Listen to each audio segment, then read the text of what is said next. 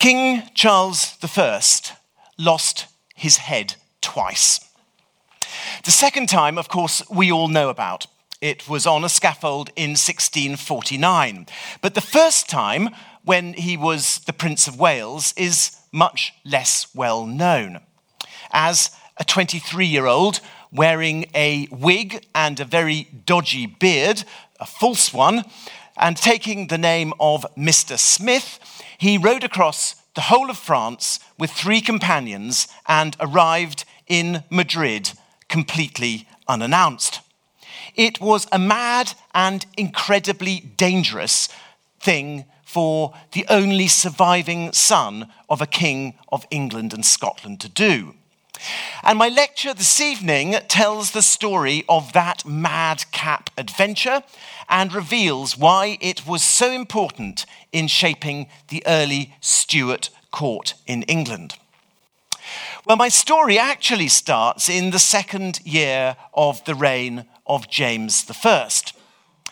Protestant England had been isolated from the Catholic powers of Europe ever since the excommunication of Queen Elizabeth by the Pope in 1570. And in fact, England had been at war with Spain for 19 years.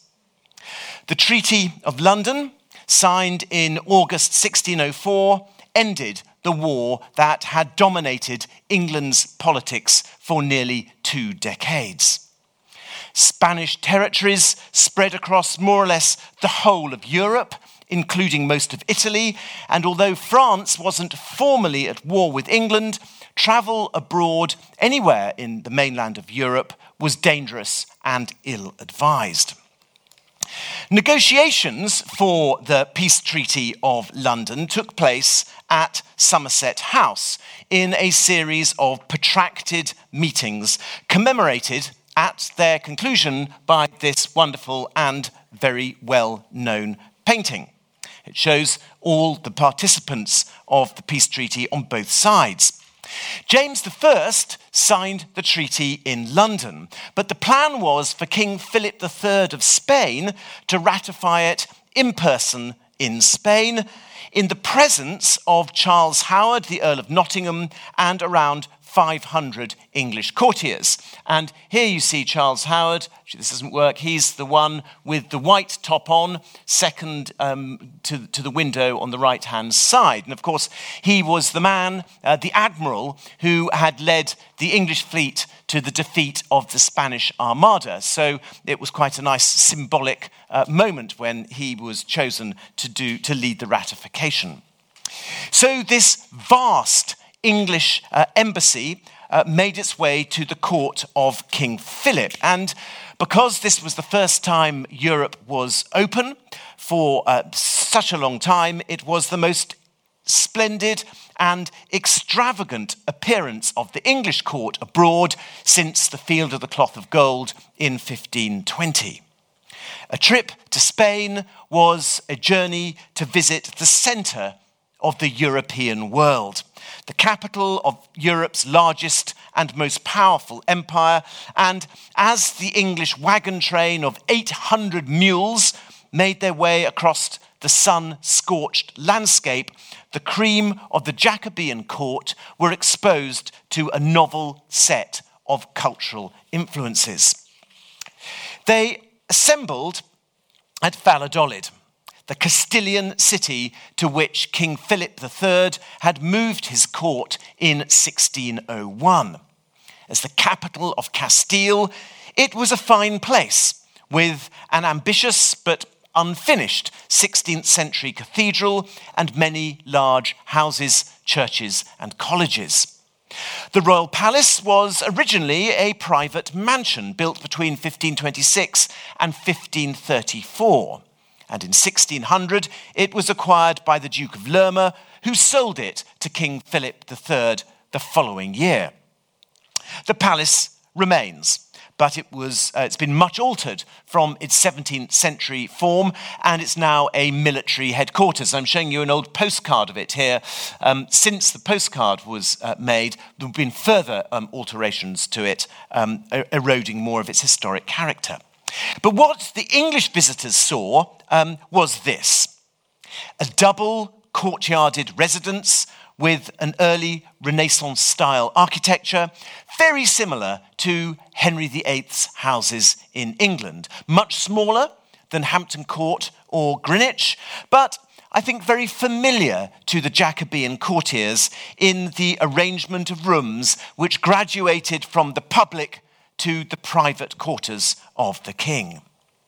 It must have been an immensely exotic and exciting time because the Spanish laid on magnificent entertainments, a triumph, bullfights, a tournament, a parade, masks and feasts. It was noted by the English visitors that the royal palace was, and I quote, furnished with many excellent pictures, all the good ones made by the Italians or out of Italy. Well, despite embodying the future hopes of king and country, in his teens, James I's second son, Prince Charles, who you see here, was a lost figure at court. He'd been robbed of his elder brother, Prince Henry of Wales, in 1612, and the following year, his beloved sister Elizabeth had married Frederick IV, Elector of the German Palatinate. When they left England, Charles was left to his own devices at St. James's Palace, where he continued to receive his princely education devised for him by the king. James made little or no effort to involve him in the governance of the land, and Charles had no political influence. Worse still was the fact that in 1614, the king's licentious eye fell upon a new favourite, George Villiers, who you see here, who accelerated himself into James's affections and capturing them completely by early 1616. Charles was now more than ever a bystander at court, his father's attention completely captured by his new love. Soon, the king had adopted Villiers as his son, so he called him, and the king became Villiers' dear dad. The only way forward for Charles was to join this new extended family as its junior member, which is what he did in 1618, being called by both of them Baby Charles. For the last 6 years of James I's reign, England was effectively governed by this triumvirate of men. Well, after the death of his brother, Charles became the focus of intense speculation about his marriage. These centred on the possibility of him marrying Philip III of Spain's daughter, the Infanta Maria Anna, who you see here, a project which had strategic benefits to both nations, but which was beset with problems. The marriage was promoted by the Spanish ambassador in London, Don Diego Sarmiento da Ancona, Count of Gondomar, and also by George Digby, Earl of Bristol, the English ambassador in Madrid, who painted such an attractive picture of the Infanta that Charles completely fell for the idea of marrying her. In early 1623, with marriage negotiations bogged down in matters of religion, Charles and Buckingham conceived a plan to appear unannounced at the Spanish court in Madrid and win the hand of the princess, blasting away the contractual niceties. Like his dead brother, Henry, Prince of Wales, who had been obsessed with chivalric exploits, Charles had been seized with visions of chivalry and romance and saw himself embarking on a princely quest to win his bride. And this quest may have been given additional romantic allure by the fact that his father as a young king, had made the hazardous journey across the North Sea from Leith Docks in Edinburgh to rescue his bride in Norway, as she was then, Anna of Denmark, in 1589. But the young Charles's scheme was infinitely more perilous than the choppy sea crossing braved by his father. It was winter and it was Lent, and Charles and Villiers planned to ride incognito across France with only 3 servants, arriving unannounced at Europe's most splendid and formal court, wearing nothing but their riding clothes. Well, in March 1621, King Philip III had died, and his heir, Philip IV, was a youth of just 16, dominated by his tutor, Gaspar de Guzman, Count of Olivares. Philip's was an enormous but fragmented monarchy that stretched across the world, and you see the European part of his empire here coloured in green. In Iberia alone, he wore 3 crowns, and to these had to be added sovereignty over the Spanish Netherlands, the Duchy of Milan, the kingdoms of Naples and Sicily, and of course the territories in the New World, somewhere off my map over there. Philip was El Rey Planeta, the planet king, an epithet that not only referred to his vast territories, but to his personal glory, because Olivares ensured that Philip was a model of princely magnificence, reserved, dignified, pious, and excelling in all princely virtues from hunting to connoisseurship. The reception the Prince of Wales would receive at this mighty court, breaching every known diplomatic protocol, was completely unknown. Now, the importance of the 8 months that Charles was away from England can't be overestimated. The Prince's trip was no weekend mini-break. He lived at the Spanish court for 5.5 months, completely immersed in its etiquette, entertainments, architecture, and observing firsthand its religious practices. To get there, he had, of course, travelled across France, and his first stop was Paris, where he'd spent a day sightseeing. In fear of being unmasked, he and Villiers, who were travelling as Jack and Thomas Smith, rather unimaginatively, bought new periwigs and, in disguise, obtained access to the French court at the Louvre. There they saw the Queen Mother dining in public, the King in his gallery, and the Queen and her ladies practicing for a masque. Leaving Paris, they embarked on a 10-day, 500-mile dash for the Spanish border, which they crossed, and 3 days later, on March the 7th, they reached Madrid. Having ridden on ahead, Charles and Villiers arrived at the house of the English ambassador to the Spanish court, the first Earl of Bristol, with only 1 servant. His surprise was absolute, and his consternation was extremely deep. Madrid, which you see here in a 16th century view, had become the principal seat of the Spanish court in 1561 and had begun to acquire the appearance of what I think we would today call a capital city. It was not a particularly promising location. At the centre of the landmass, if you think of it in your mind, in the middle of that big bulge of the peninsula, it had a very meagre river. It was boiling hot in summer. It was freezing cold in winter. But nevertheless, by 1623, there were some 10,000 private houses, including many fine mansions belonging to the nobility. King Philip III had commissioned his court architect, Juan Gómez de Mora, to build a huge civic square, symmetrically lined with houses above arcades.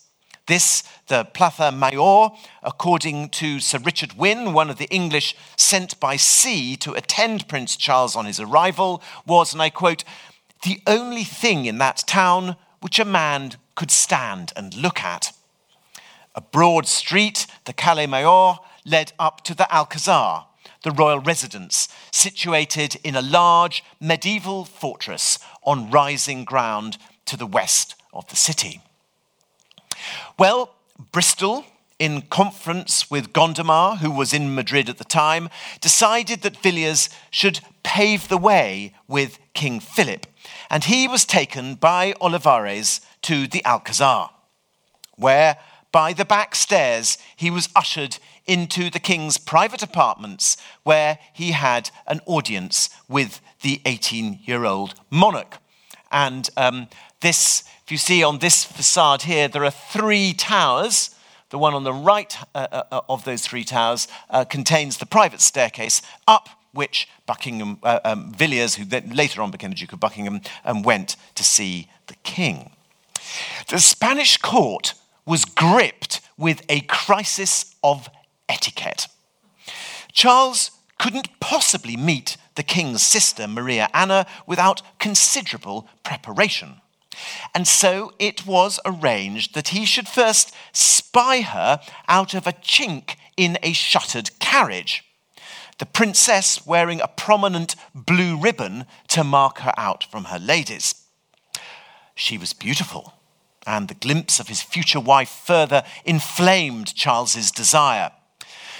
The protocologists convened a council to determine the proper steps for the reception of this English prince at court. The cost of doing so would be enormous, and it was joked that Charles had managed to sack Madrid without an army. Before he'd left England, James had furnished Charles with letters of presentation for King Philip, which explained that his son was what were described in these letters as a prince, the sworn king of Scotland. This ingenious piece of mumbo-jumbo was to guarantee that Charles would be treated as a sovereign and not just as a prince of the blood. And it worked. The preparations at the Spanish court were advanced on the basis that Charles had equality with the king and members of the Spanish royal family. And the key to this was his introduction to Madrid by the way of a public entry, the mechanism by which Spanish royalty took the public stage. And on March the 16th, Charles was accorded this honour. And remarkably, we have a print showing it happening. And here you see Charles and Philip passing through the carefully swept and richly decorated city streets beneath a canopy, carried high by 12 gentlemen, you can see that in the foreground, accompanied by drummers and trumpeters, and surrounded by foot guards. Behind them rode Olivares and Villiers, and an assortment of ambassadors and nobles. And this print shows them arriving at the Alcazar, where they were met by the Queen in her audience chamber. Charles was then escorted to the prince's quarter, where he was delivered to his very bedroom by the king. And within an hour, the Queen's Lord Chamberlain arrived laden with valuable gifts. Now, although the Alcazar of Madrid was an ancient Moorish fortress in origin, it had been adapted and extended by the Habsburgs to form a large double courtyarded palace with a new facade which had only been completed 2 years before the arrival of Prince Charles. And I think you can see it very clearly on this painting. You can see the new facade planted on the front of the medieval palace. Sir Richard Wynne thought that this facade, which you see here in this engraving, was very fair, although he thought the rest of the palace was not worth much observation. Lord Roos, who had seen it only a couple of years before, thought it not very large, but beautiful, commodious, and stately. In truth, I think this facade was more impressive by its size and its apparent regularity than by any sophistication of its architecture. But in plan, the Alcazar would have been of a familiar type to the English visitors. It comprised two courts, which I think you can see there, one for the king on the left-hand side and the other for the queen on the right-hand side. The royal family occupied the principal floor, and below were not only offices of state, but there were various commercial enterprises tucked in the vaults. Access to the royal apartments was via a grand stair. You can see it marked there, Great Stair in the middle. So it occupied the block between the two courts, and this gave onto an upper cloister which ran round the interior of each court. The first chamber on the king's side, marked A, just to the left of the Great Stair there, was for the royal guards, and this led to a smaller hall, which was where the king dined in public. That's marked B. Beyond this was the king's principal reception room, known as the antechamber, marked C. And in here, there was a canopy of state and a chair of state in which he received councillors and which on Maundy Thursday he washed the feet of 12 poor men, a ceremony that Charles himself observed. Then came F, the principal audience chamber, the camera, containing a ceremonial bed in its corner. Ambassadors were generally received in this room, and the royal councillors attended to kiss the king's hand. All these rooms I've described at the top left-hand corner of that courtyard were part of the outer rooms of the palace. Everything beyond the camera door was highly restricted in access. Only the gentlemen of the bedchamber and a small number of named court officials were allowed into the rooms on the left-hand side of this plan. And this actually was not at all unlike the Elizabethan court, where a tiny proportion of courtiers had access to Elizabeth I and Henry VIII's lodgings. The access that Prince Charles was given to Philip's private apartments on the west and southwest of the Alcazar was exceptional. And on this side, you see to begin with, there are 3 small rooms for the private reception of ambassadors. And beyond these, at the end of a long gallery, was the king's study. So right at the bottom there is N, the king's private study, where virtually no courtiers ever penetrated. But next door to N is M, which are the private back stairs, which led directly to Prince Charles's quarters below. So his quarters were linked by a private staircase to the king's own private study. Philip generally ate alone, served by his groom of the stool in an alcove off the gallery, and I've marked that K, a little alcove you see there.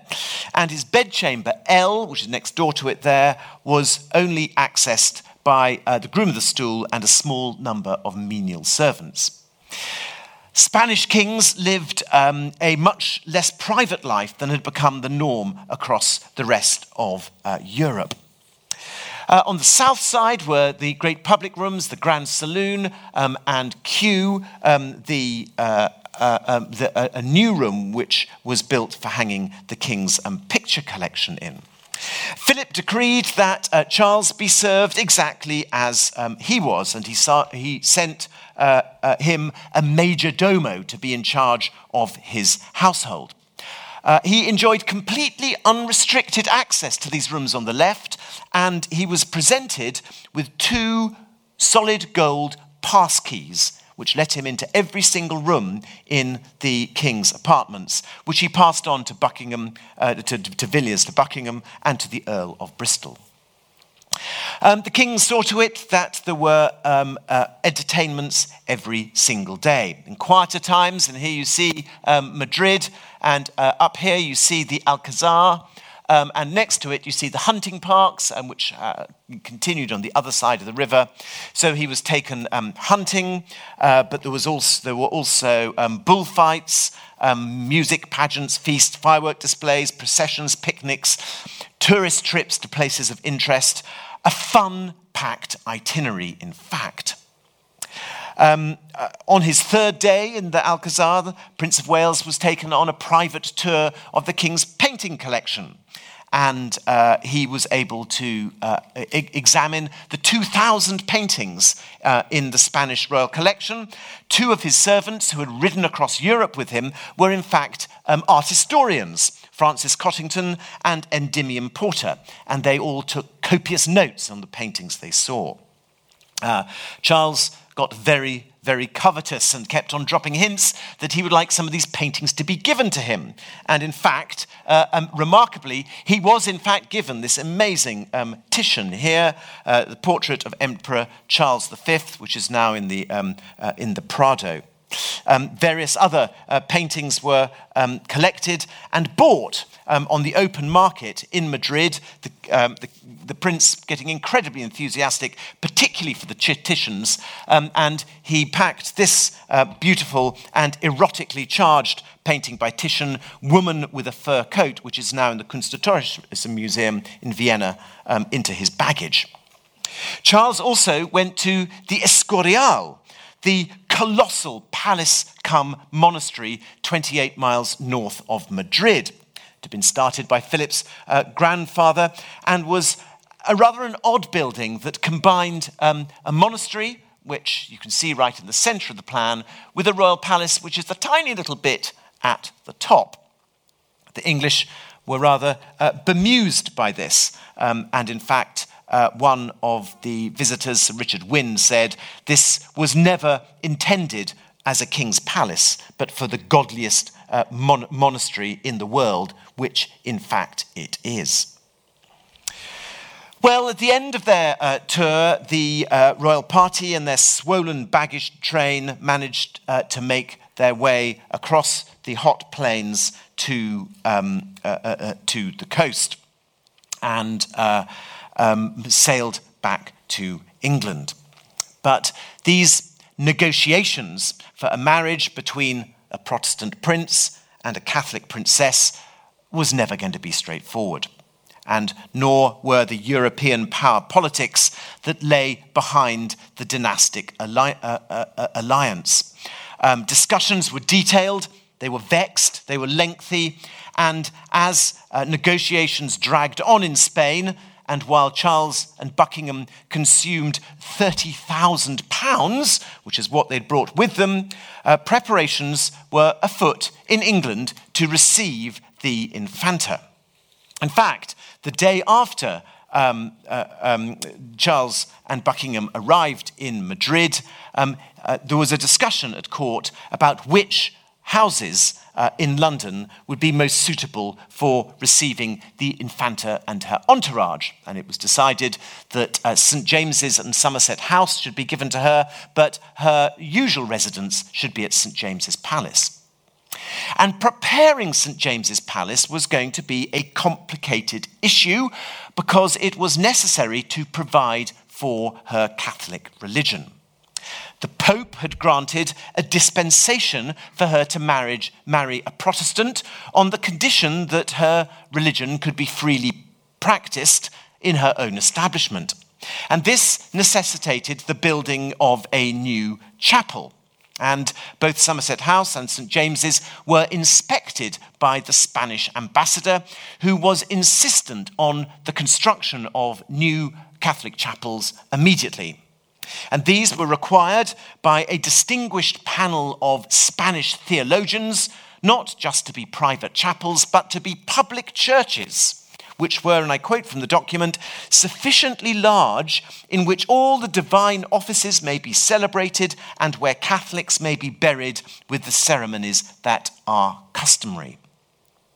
Well, work went ahead very quickly to try and construct a chapel that was satisfactory to the French theologians and would fit in with the palace at St. James's. And you will all know that this building here was the building that eventually was begun, but not completed at this point, because as the Spanish match collapsed and James and Charles started to be interested in a French princess, work slowed down and eventually halted. On March the 27th, 1625, King James died, and the day after, the Privy Council met at St. James's Palace to kiss the new king's hand. At first, as a mark of respect, Charles kept to his bedchamber, but a few days later, he slipped through St. James's Park and took up residence at Whitehall. In 1625, Charles's reign started with a revolt against the behaviour of his father's court. A proclamation of May that year stated, and I quote, "In the late reign of our most dear and royal father, we saw much disorder in and about his household by reason of the many idle persons and other unnecessary attendants following the same, which evil we, finding to bring much dishonour to our house, have resolved the reformation thereof." Charles was a small, neat, private man whose world picture was ordered, moral, and hierarchical. He'd been repulsed by the Jacobean court's disorder, coarseness, and sexual ambiguity, and was uncomfortable with his father's lack of dignity and majesty. Within days of his accession, he reasserted court regulations that had dated from Tudor times, establishing regular times and days for all his activities, a habit he kept to the end of his life.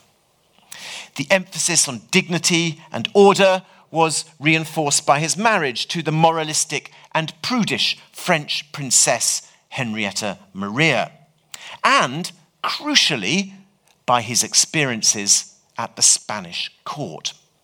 Because it was only 2 years before he came to the throne that he had been exposed to the extreme privacy and asceticism of the Spanish monarchy.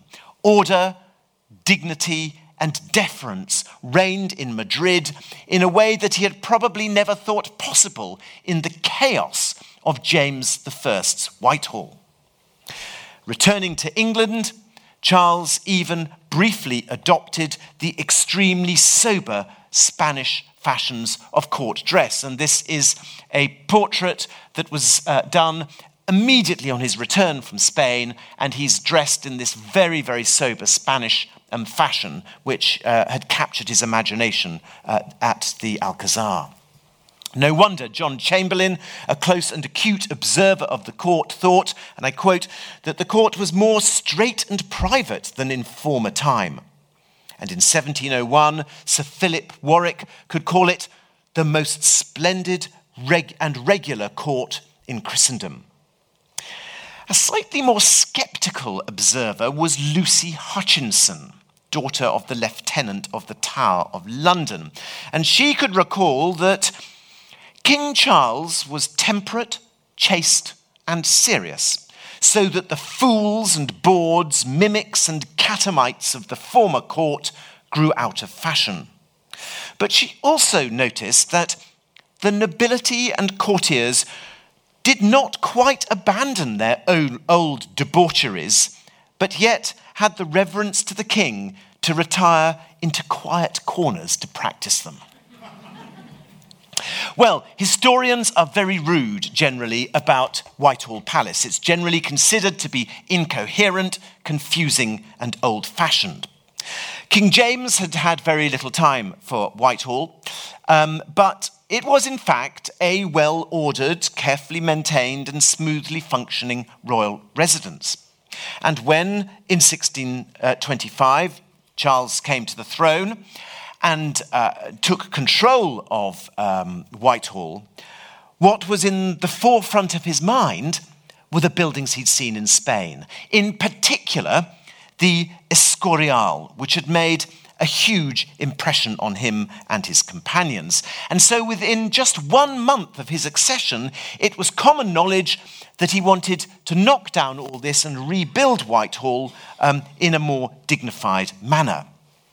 A drawing that's now at Chatsworth House shows a design which probably dates from that year, showing perhaps what was in the king's mind. We'll return in just a moment to discuss the king's plans for Whitehall, but in 1625, it wasn't just Whitehall that had been shown up by the Spanish king, it was London itself. Just over a month after Charles I came to the throne, he issued his first proclamation regulating building in London, because he had seen firsthand how royal intervention in a capital city could shape it. He'd been profoundly impressed by the Plaza Mayor. And I've shown you this already, but here you can see, here is the great square in the center of Madrid. Many of you will have been to see it. There's the Royal Palace. And he'd been very, very profoundly impressed by this. And in this great square, he had been treated to the most spectacular festival of his stay, a tournament in his honor, attended by 50,000 people and memorialized in a series of paintings, one of which is here. So this is actually Charles being feted in the Plaza Mayor. This was the centerpiece of Philip's remodeling of Madrid. And you can see the way that people lived above a colonnade down below, and you can see people looking out of the windows, watching the great festivals in the center of the square. And in 1629, an opportunity arose for Charles to emulate the Spanish and French monarchs in London. The one part of the vast Westminster estate that wasn't held by the crown was the 40-acre area on the west side of Westminster known as Covent Garden. This was to be developed by John Baron Russell, the first Earl of Bedford. As the opportunity rose, Charles I instantly took an interest in the development and viewed the site with Inigo Jones.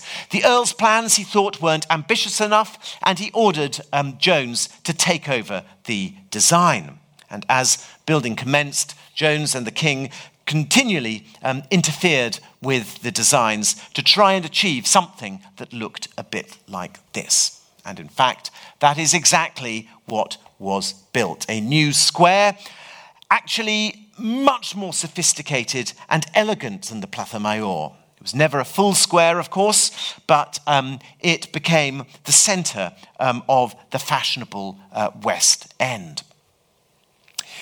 Well, King Charles's vision for a more majestic London came to a culmination with a series of very ambitious projects that would have transformed the status of London, which were brought forward in 1638, which I think was sort of the turning point in the king's life and reign. In July 1637, the previous year, the king had told his nephew, the Elector Palatine, that he was the happiest king or prince in all Christendom. You would have thought that was a reasonable thing to say. There he is with extremely happy marriage, with children, his country is at peace, it's prosperous, and everything looked to be going well. But only 11 months later, this self-satisfaction had been completely shattered, and he was involved in military preparations to go to war against his Scottish subjects. As a consequence, over the next 3 years, Charles was a much more visible presence in his capital than he had been over the last decade. And he embarked on a series of schemes that were designed to assert royal magnificence and authority on his capital city. The most spectacular of these was a complete rebuilding of Whitehall Palace. The ideas that may have been briefly contemplated in 1625 were for the reconstruction of the Privy Gallery, but this scheme was for something infinitely more ambitious, which you see here. This involved building a vast new palace in St. James's Park and laying out a new road alongside the River Thames. It's a huge rectangular building with 11 courtyards, one of which, as you see, was circular. This plan was almost certainly based on Charles's experience at the Escorial, which he had seen in 1623. It's also possible that his designs were based on another Spanish influence, a book published by a Spanish Jesuit called Juan Bautista Villalpando, which was a reconstruction of the Temple of Solomon. And you see one of the facades here, but it also had a series of multiple courts. But what's certain is that Charles was very, very closely engaged in these designs. There were lots of details that were sketched out. But of course, sadly, England was on the brink of civil war, and the Whitehall plans never progressed any further than on the paper on which they were drawn. But Whitehall was by far and away Charles's most favoured and frequently visited residence. In contrast to his father, Charles moved to Whitehall wherever he had the opportunity. And Whitehall, this is my reconstruction of the plan of Whitehall in the early part of the reign of Charles I, had the most extensive privy lodgings, private quarters, of any of the royal palaces. So the whole of the area from 18, 17, 16, 15, 13, 12, 10, all those rooms there are his private lodgings and include this hugely long gallery here, which is numbered number 9. And these rooms, exactly like the rooms in the Alcazar, which he'd seen on his trip, became the centre of his collecting activities. Soon after his return from Spain, he ordered his first inventory of paintings, including the Titian that he had bought in Madrid. And 2 years later, he began to commission and purchase large numbers of pictures. And in 1627, most famously, he bought the huge collection of Renaissance paintings from the Duke of Mantua for nearly £16,000. And almost all of these objects came to Westminster and were shown in these private rooms in Whitehall and also in some private quarters in St. James's. And perhaps the most famous painting that he commissioned from Van Dyck, which is known as the Great Peace, was specifically commissioned for the end of this great gallery here. It hung on that wall there, and what it represents is the view that you would have actually seen if there hadn't been an end wall and a painting on it, because over his shoulder you can see Parliament. You can see Westminster, the old Palace of Westminster. And here is the king with his wife and his children, a very domestic scene, but you've no doubt that he's the monarch. You've got his crown, you've got his scepter, and over his shoulder you can see Parliament. And these private rooms, which you see on the left-hand side here, were overflowing with works of art by Titian, of course, but also Raphael, Correggio, and others. And the largest room in the privy lodgings, the King's Cabinet, that's number 13, contained some 80 paintings, works by Raphael, Leonardo da Vinci, but also bronzes, books, medals, drawings, and other works of art. And into the ceiling of this room, he set Rubens's sketch for the ceiling of the banqueting house. So extraordinarily, you've got the actual banqueting house with Rubens' painting in, and then number 13, you have a room with a miniature version of the same painting on the ceiling. Well, it's been a bit of a trope of historians to link royal art collecting and the display of power. But what is abundantly clear from this plan on the screen is that none of Charles I's collections were accessible to anybody outside his bedchamber and a few invited guests. And those people who were allowed in could only see his art at Whitehall and St James's. There wasn't any of the great collections at any of the other palaces. In fact, nobody outside this very charmed circle had any access to either his high Renaissance paintings or his contemporary works of art by Van Dyck and others. In fact, the only contemporary painting publicly on show anywhere in any royal palace was the banqueting house ceiling. And this, ladies and gentlemen, is the fundamental truth about Charles's court. It was private, it was inward-looking, and it was sustained for the pleasure and enjoyment of the king and queen and their closest friends. In fact, not at all unlike the world of Philip III and Philip IV of Spain. So, ladies and gentlemen, tonight I hope I have thrown a new complexion on the reign of Charles I. A picture of a man profoundly influenced by an 8-month stay in the Spanish court at the age of 23. Someone who wanted to emulate the dignity and order of the Spanish court, who, like Philip III and Philip IV, created private galleries of painting reserved only to himself and to his friends, who contemplated rebuilding Whitehall, inspired by Spanish designs, and pushed through a remodelling of part of London based on a great square that he had seen in Madrid. All this and a great deal more about the Stuart age of art and architecture can be found in my new book, published this very day.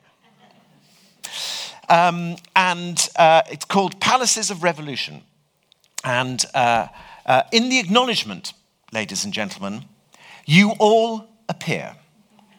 Because I'm extremely grateful, as always, to my audiences at Gresham College, who have provided through your incisive questioning after my lectures all sorts of insights that I would never have thought of before. And there will be 3 more opportunities this year in our programme to contemplate the story of the Stuart court. Professor Anna Whitelock will be talking about James I and the wider world. Dr. Anna Kay about the interregnum, and myself about Inigo Jones. But for now, ladies and gentlemen, I will end my talk and pass over for some questions. So the first question is quite a straightforward one. Did Charles speak Spanish? I don't think so, no. He didn't. But of course, the Earl of Bristol did. So, the ambassador, so there was someone there to keep him company. And why was Charles given access to everything? What was special about him from the Spanish's point of view?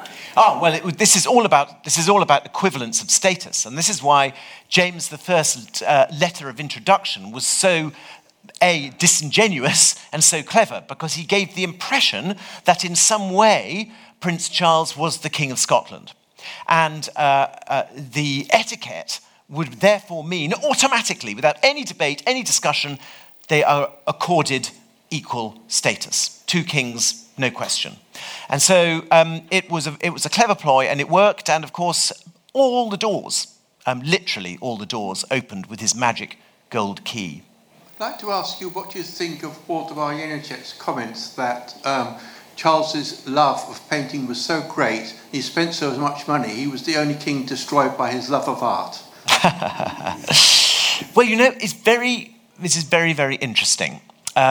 Charles has got a very big billing for his collecting of paintings, and he's sort of known as the great connoisseur king, and arguably the court of Charles I is better known than the court of any other English monarch because of the genius of Van Dyck, who captured it, and I showed you a couple of the paintings there. He's such a great, great painter. But the reality of it, if you get down to the pounds, shillings, and pence, is fundamentally different. Because Charles I spent considerably more money on tapestry than he ever spent on painting. And he spent 10 times more money on ships, on building ships, than he ever did on buying tapestry or paintings. And again, another 10 times more money on buying jewels and clothes for himself and his wife than he did on ships. So actually, if you look at the hierarchy of the luxuries that Charles I is buying, easel painting is right down at the bottom. And the reason that it stands out today is the privilege that is given by contemporary society, contemporary art historians and contemporary history to easel painting over all other types of artistic endeavour. So yes, he was a great collector of paintings, but and he absolutely loved them. But if you're looking at the money, and he did spend a lot of it, the paintings weren't the most expensive bits. Is there any link between the nursery rhyme, I had a little nut tree, nothing would it bear, and Charles's visit to Spain? Now this, ladies and gentlemen, is what I mean by learning from Gresham audiences. I have no idea, but I am going to go home and I'm going to look it up. And that's a very interesting point. Thank you very much. Was the collection, presumably, was dispersed afterwards, and we have records of where all the paintings went, and that helps to sort of cement this picture of him as a great art collector. Is that correct? Yes, of course. This is the amazing thing about Charles I. I mean, there are two huge inventories of royal possessions. There's one which is done in 1547 when Henry VIII dies, and there is one that's done in 1649 when Charles I is executed. They're about 100 years apart. And what it enables you to do in a really extraordinary way is see exactly how the royal collection developed over those 100 years. You can work out what it was that Charles I acquired, but as you say, very importantly, quite a few of the inventories taken after the king's death actually specify the room in which things are hung. And that is what enables me to be so convinced that the modern and Italian paintings were all in those private rooms and were not in the public parts of the palace. And it's the evidence that we have, which we don't really have for Elizabeth I, and actually we don't really even have for Charles II. So it's a unique snapshot provided by these extraordinary inventories. A fascinating story, thank you. Would you care to speculate on how Charles's life might have panned out if his marriage to the Spanish princess had actually somehow happened? Well, that's a tremendously good question. I mean, what I think is very interesting is that in a way, Henrietta Maria was able to slot just into the cardboard cutout which said "Foreign Catholic Princess," because all the arrangements and negotiations that had been going on with Spain were simply clicked over and passed over to Henrietta Maria. And the papal dispensation was taken off one and put onto another. The Catholic Church was taken off one onto another. The restrictions and the privileges allowed to the marriage were taken one to the other. So I suspect that actually things would have panned out very similarly. And of course, the really important thing about the Catholic marriage is that it contaminated Charles I's own religious policy and in many ways led directly to the Civil War. And to be honest, French princess, Catholic princess, Spanish princess, Catholic princess, they were the same thing. I have one Or question from the online audience, and then I think we'll have to draw it to a close, Simon. There are a great many equestrian portraits of Charles, both in paintings but also on British coinage. To what extent was this due to Spanish influence? I don't think that it was really heavily due to Spanish influence. I mean, equestrian portraits were European-wide in the 17th century, popular, and there are equestrian portraits of James I. I think you've got a European fashion there for the portrayal of monarchy and actually aristocracy as well. And the king is participating in a European-wide sort of artistic iconography. Thank you very much, everybody.